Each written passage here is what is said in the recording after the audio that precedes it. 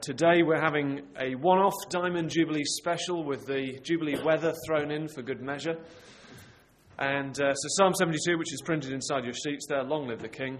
We're delighted to have Alan Johns, who is a member of our Sunday Barge Church, and we also have a Sunday church for people who live in the Docklands area, in addition to the midweek ministry for you guys who work in the wharf. So Alan is a property barrister, normally during the week, but we're very pleased that he's taken some time out this week to speak to us. So thank you, Alan. Thank you, Marcus. Yes, let me add my welcome to Marcus's, and let me pray for us before we begin. Heavenly Father, we thank you for bringing us here out of our busy days. Please speak to us by your powerful word and change us for our good and your glory. In the name of your Son, Jesus Christ. Amen. Well, we're looking at, in this Jubilee special, at Psalm 72, and that's printed on your sheets that you have there. So do follow that through as I read it for us now. Give the King your justice, O God, and your righteousness to the royal Son. May he judge your people with righteousness and your poor with justice. Let the mountains bear prosperity for the people and the hills in righteousness. May he defend the cause of the poor of the people, give deliverance to the children of the needy and crush the oppressor. May they fear you while the sun endures and as long as the moon throughout all generations. May he be like rain that falls on the mown grass, like showers that water the earth.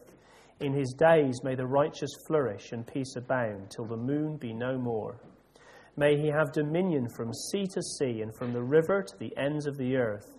May desert tribes bow down before him and his enemies lick the dust. May the kings of Tarshish and of the coastlands render him tribute. May the kings of Sheba and Seba bring gifts. May all kings fall down before him. All nations serve him. For he delivers the needy when he calls, the poor and him who has no helper. He has pity on the weak and the needy and saves the lives of the needy.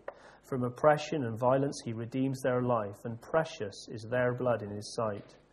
Long may he live. May gold of Sheba be given to him. May prayer be made for him continually, and blessings invoked for him all the day. May there be abundance of corn in the land. On the tops of the mountains may it wave. May its fruits be like Lebanon, and may people blossom in the cities like the grass of the field. May his name endure forever. His fame continue as long as the sun. May people be blessed in him. All nations call him blessed. Blessed be the Lord, the God of Israel, who alone does wondrous things. Blessed be his glorious name forever. May the whole earth be filled with his glory. Amen and amen. The prayers of David, the son of Jesse, are ended. Well, I wonder if you saw any of the Andrew Marr series on the Queen in the run-up to the Jubilee. In one of the programmes, he followed the Queen to Australia, where she's still head of state. And there was a wonderful bit where he interviewed a leading Republican. He asked for her thoughts on the Queen's visit. "I wish she'd stop coming," she said. "She sets our cause back years every time she comes." Well, Psalm 72 gives us a glimpse of another sovereign, this time a king. And if we've so far rejected this king or had our doubts about whether we want him, so if there's a bit of Republican in that sense about us, I hope that cause will be dealt a blow by meeting the king in this psalm. Now, most immediately, the psalm we've just read was about Solomon. So when it's printed in the Bible, there's a note at the top of Solomon. But we know, of course, from the historical accounts of him, that Solomon didn't end up fulfilling the picture painted in Psalm 72, and nor is any subsequent king or queen. And that's not surprising, because the king the psalm is ultimately about is Jesus. Why do I say that? Well, it's a psalm about a king over all other kings. Look at verse 11. May all kings fall down before him.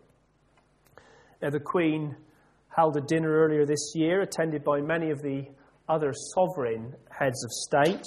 And it was like the scene in verse 10 there. Kings and queens from all over the world coming to pay tribute. But there was a difference to the scene in the psalm, and not just in the fact that Spain boycotted it, I took particular note there was nothing like verse 11 going on. So none of these other heads of state fell down on the floor in front of the Queen and Prince Philip. No, they just shook their hands and walked into dinner. And that reflected the fact, of course, that they were equals. But the king of Psalm 72 isn't the equal of other kings. He is a king above all other kings. And the only king who fits that description, of course, is Jesus. In Revelation, at the end of the Bible, he's called the King of Kings. So what do we see of Jesus, the King of Kings, as we glimpse him, as we meet him in this psalm? What sort of kingdom does he bring? What is there to challenge the Republican in us? Well, there are four things I want to draw your attention to. And the first of those is abundance. Abundance. A kingdom ruled by Jesus is a place of unimaginable plenty. So prosperity is there in verse 3, isn't it? Let the mountains bear prosperity for the people. And verse 16, may there be abundance of corn in the land. On the tops of the mountains may it wave, may its fruit be like Lebanon. The psalmist is saying, bring to mind the most barren place you can think of, right on top of a mountain. So the summit of Mont Blanc, say, or Everest. And now imagine swathes of lush crops growing there. That is just how overflowing with good things life in Jesus' kingdom will be. And the abundance will be everywhere. The end of verse 16 pictures life blossoming in the cities as well. Now, clearly, our country is, in world terms, a prosperous one, isn't it? So the post-war years under Queen Elizabeth have seen Britain grow in wealth. But it's just possible you've picked up that the picture of crops growing even on mountain tops is not one being used by journalists to describe our current economic situation. Instead, the debate has been about what shape recession we're in, U-shaped, V-shaped, L-shaped, or W-shaped. Well, in Jesus' kingdom, there will be no recession of any shape. Robert Peston will have to find something else to do, because it's a land of amazing abundance, of unimaginable prosperity. Now, the teaching of the New Testament makes clear that we're not talking about life as a believer now, at least not in material terms. It does say we have every spiritual blessing. But nothing entitles us to expect material prosperity in the present. In fact, we're warned, aren't we, that life now may be hard, just as it was hard for Jesus. But that teaching doesn't dilute the reality of what we can expect on his return. His kingdom will be an abundant kingdom. And don't we see that embedded in Jesus' character when we see him in the gospel accounts? I particularly like the episode in Luke's gospel where Peter, the seasoned fisherman, has been out on the water all night, hasn't caught a thing. Jesus tells him to put his nets down, and what happens? He doesn't just get some fish. He gets so many fish that his nets are breaking. He calls other boats in to help, and those boats are sinking with the weight of fish. Jesus' kingdom is a place where nets are bursting and crops are growing even on the mountaintops. Just one observation before we move on. I think we can say that Jesus is for prosperity, is for wealth creation. If you're involved in finance, in commerce, perhaps it helps you to know that helping in the creation of wealth is one way of partaking in the divine nature, is part of furthering God's design for the world. I mean, we're talking there, of course, about trade at its best. So true trade, where both sides to a deal are gainers. We're not talking about the few gaining by the exploitation of the many, or the few living a life of luxury at the expense of the many. Because the second thing to notice in the psalm is that this king will bring a caring kingdom, a caring kingdom. We can't miss the concern, can we, for the poor and needy. Perhaps you caught that as we read it through, that the poor are singled out for mention there in verse 2. And verse 4 says, may he defend the cause of the poor of the people, give deliverance to the children of the needy. And verse 12, for he delivers the needy when he calls, the poor and him who has no helper. He has pity on the weak and the needy and saves the lives of the needy. From oppression and violence he redeems their life, and precious is their blood in his sight. Now, I think it is fair to say that our Queen goes some way to fulfilling this picture. So next month, because I'm self-employed, I will be paying my half-yearly tax bill. Now, whether you do that or yours comes out at source, it goes to HMRC, doesn't it? Her Majesty's Revenue and Customs. And from there, a large part of it gets distributed as benefits to those in society who need it. But while that goes some way to fulfilling the picture, I don't think anyone would argue that our system is perfect. So political parties, campaign groups have got different opinions on what tax and social security reforms would help improve things. What they all agree on is that whatever previous governments have done, it hasn't produced a society where everyone is properly and fully cared for. Jesus' kingdom will be that society, because he is the king who will deliver the needy. As we see, there'll be no one below the poverty line in his kingdom. And because the oppressed, the vulnerable, well, they are his special concern. They are, as we read, precious to him. His is a caring kingdom. One of the features of American culture I particularly enjoy, but my wife's American, so we go to America a lot, it is the bumper sticker. One of my favourites was a mock George W. Bush election promise, no billionaire left behind. Well, in Jesus' kingdom, no one will be left behind. There'll be no one falling through the cracks. Again, and before we move on, if the poor and vulnerable are of special concern to Jesus, surely they should be a concern for us now. We are, after all, called to be like him. So people in the past, like William Wilberforce, acted on that calling by campaigning for the abolition of slavery. Organisations today, like Christians Against Poverty, act on that calling by helping people out of dreadful debt problems. And we should be doing our bit. Well, how's the little Republican in us doing so far? Call's set back a little, I hope. Well, there's still more. And the next point to notice about the kingdom is this. It will be endless. It will be without limit. So firstly, without limit of time. We see that in verse 5, don't we? May they fear you while the sun endures and as long as the moon throughout all generations. Now, as we're now all aware, Queen Elizabeth II has been on the throne a long time. Her Diamond Jubilee celebrates her 60 years as sovereign. But verse 5 doesn't picture a reign of 60 years. It pictures an infinite reign, an endless reign, a reign without any limit of time. Yes, the people in Jesus' kingdom will enjoy unimaginable prosperity and abundance. But more than that, there will be no bust after the boom, no recession after growth. The kingdom will just go on like that forever. And not only will the problems of poverty and oppression be remedied, they will simply never return. So without limit of time, but also without geographical limit. His dominion, verse 8, we see, verse 8, will be from sea to sea and from the river to the ends of the earth. Now, the Commonwealth, of which our Queen is the head, is made up of many nations. How many? It's 54. Just one of the many facts I learned and then promptly forgot when my wife took the Life in the UK test. But verse 8 doesn't picture, does it, an association of 54 nations? It pictures a rule that extends to the very ends of the earth.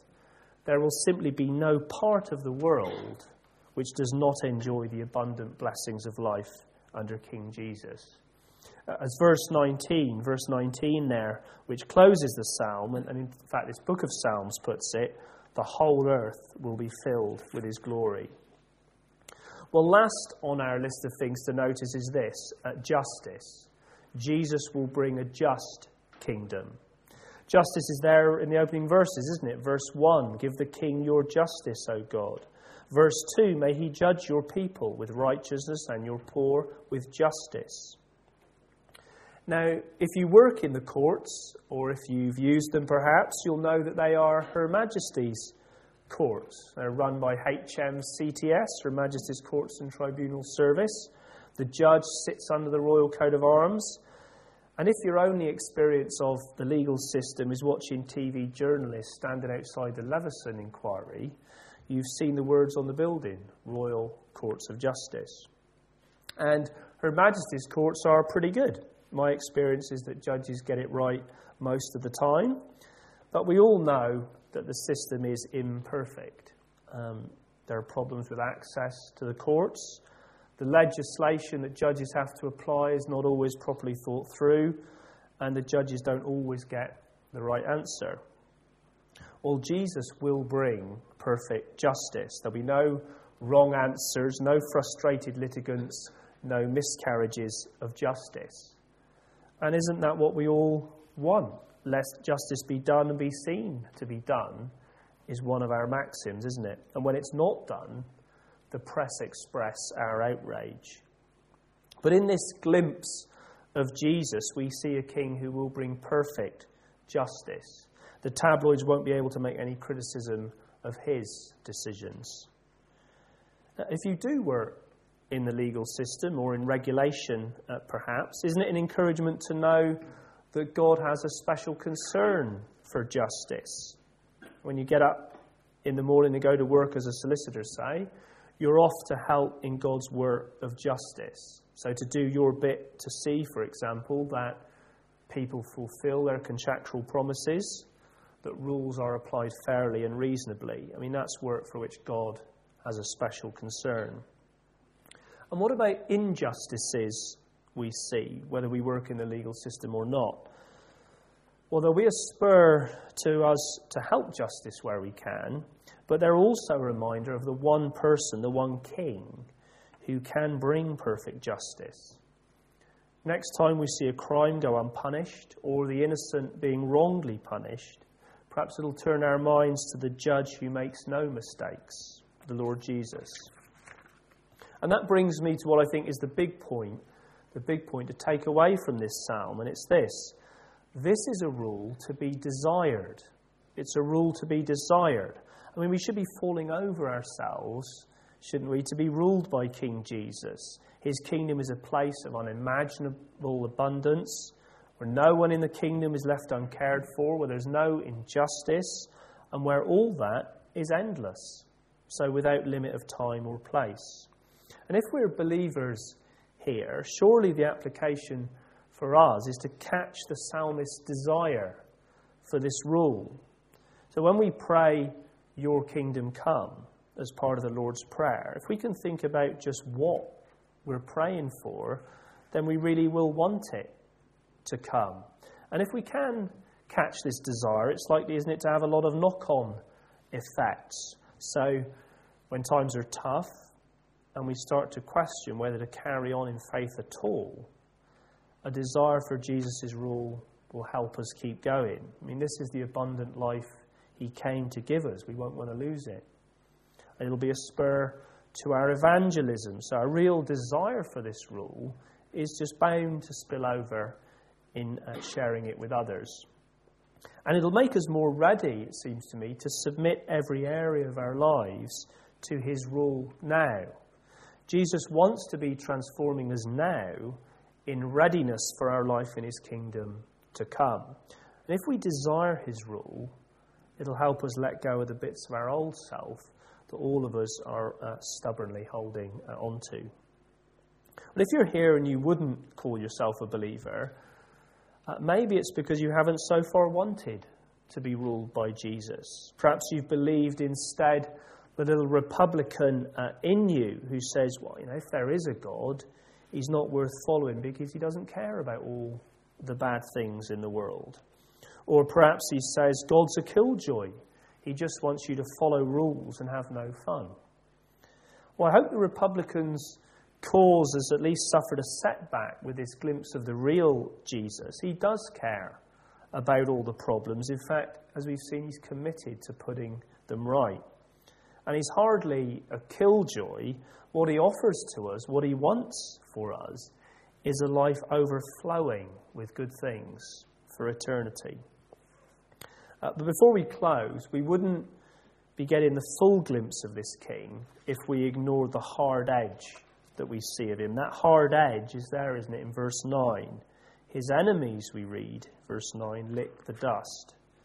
Like all good kings, he can't put up with rebellion. Like all effective kings, he will defeat the rebels. I said at the start, if there's a bit of Republican about us, but the truth is this: we are all Republican rebels. The sobering truth that the New Testament opens our eyes to is that we are by nature God's enemies. Paul puts it this way in Romans: none is righteous, no, not one. No one understands, no one seeks for God. All have turned aside. The BBC's most recent opinion poll for the Jubilee said that 80% of us are for the monarchy. The Bible says, by nature, 100% of us are against King Jesus. And don't we have a sense of that? I mean, aren't we a bit torn when we think of Jesus bringing perfect justice? It's okay to think of his judicial gaze turned on others, but it's a bit uncomfortable, isn't it, to dwell on the prospect of our case coming up in front of him. And it will come. Man is destined to die once, it says in Hebrews, and after that to face judgment. But the wonderful truth is that the King of Psalm 72 has already come and died in our place on the cross so that we could be reconciled. Yes, we were enemies, but as Paul writes in Romans, while we were enemies, we were reconciled to God by the death of Jesus. Well, if you're not a believer, please don't overlook this aspect of the glimpse we get of Jesus. Yes, he's a wonderful, a perfect king, but he has a hard edge. He's like Aslan in C.S. Lewis's Narnia stories. Lucy asks Mr. Beaver of Aslan, is he quite safe? Safe, said Mr. Beaver. Who said anything about safe? Of course he isn't safe, but he's good. He's the king, I tell you. If we accept Jesus now, we're headed for the sunny uplands laid out for us in this psalm. If we don't, verse 9 is there as a stark warning of what we can expect. If we are those who've accepted Jesus now, well, let's thank God that the king doesn't give us what we deserve, that instead he came and suffered man's injustice so that we wouldn't have to face his justice. In the foreword to his book, The Diamond Queen, Andrew Marr writes that he used to be a Republican, but no longer, and that the more he sees of the Queen, the more impressed he is. Well, substituting King Jesus for the Queen, I pray that will be true for all of us. And let me pray for us as we close. Heavenly Father, thank you for your King and his kingdom, and that while we were enemies, the King died for us, that we could enjoy the abundant life. And help us, we pray, to desire Jesus' rule now, that we may enjoy it forever in the world to come. Amen.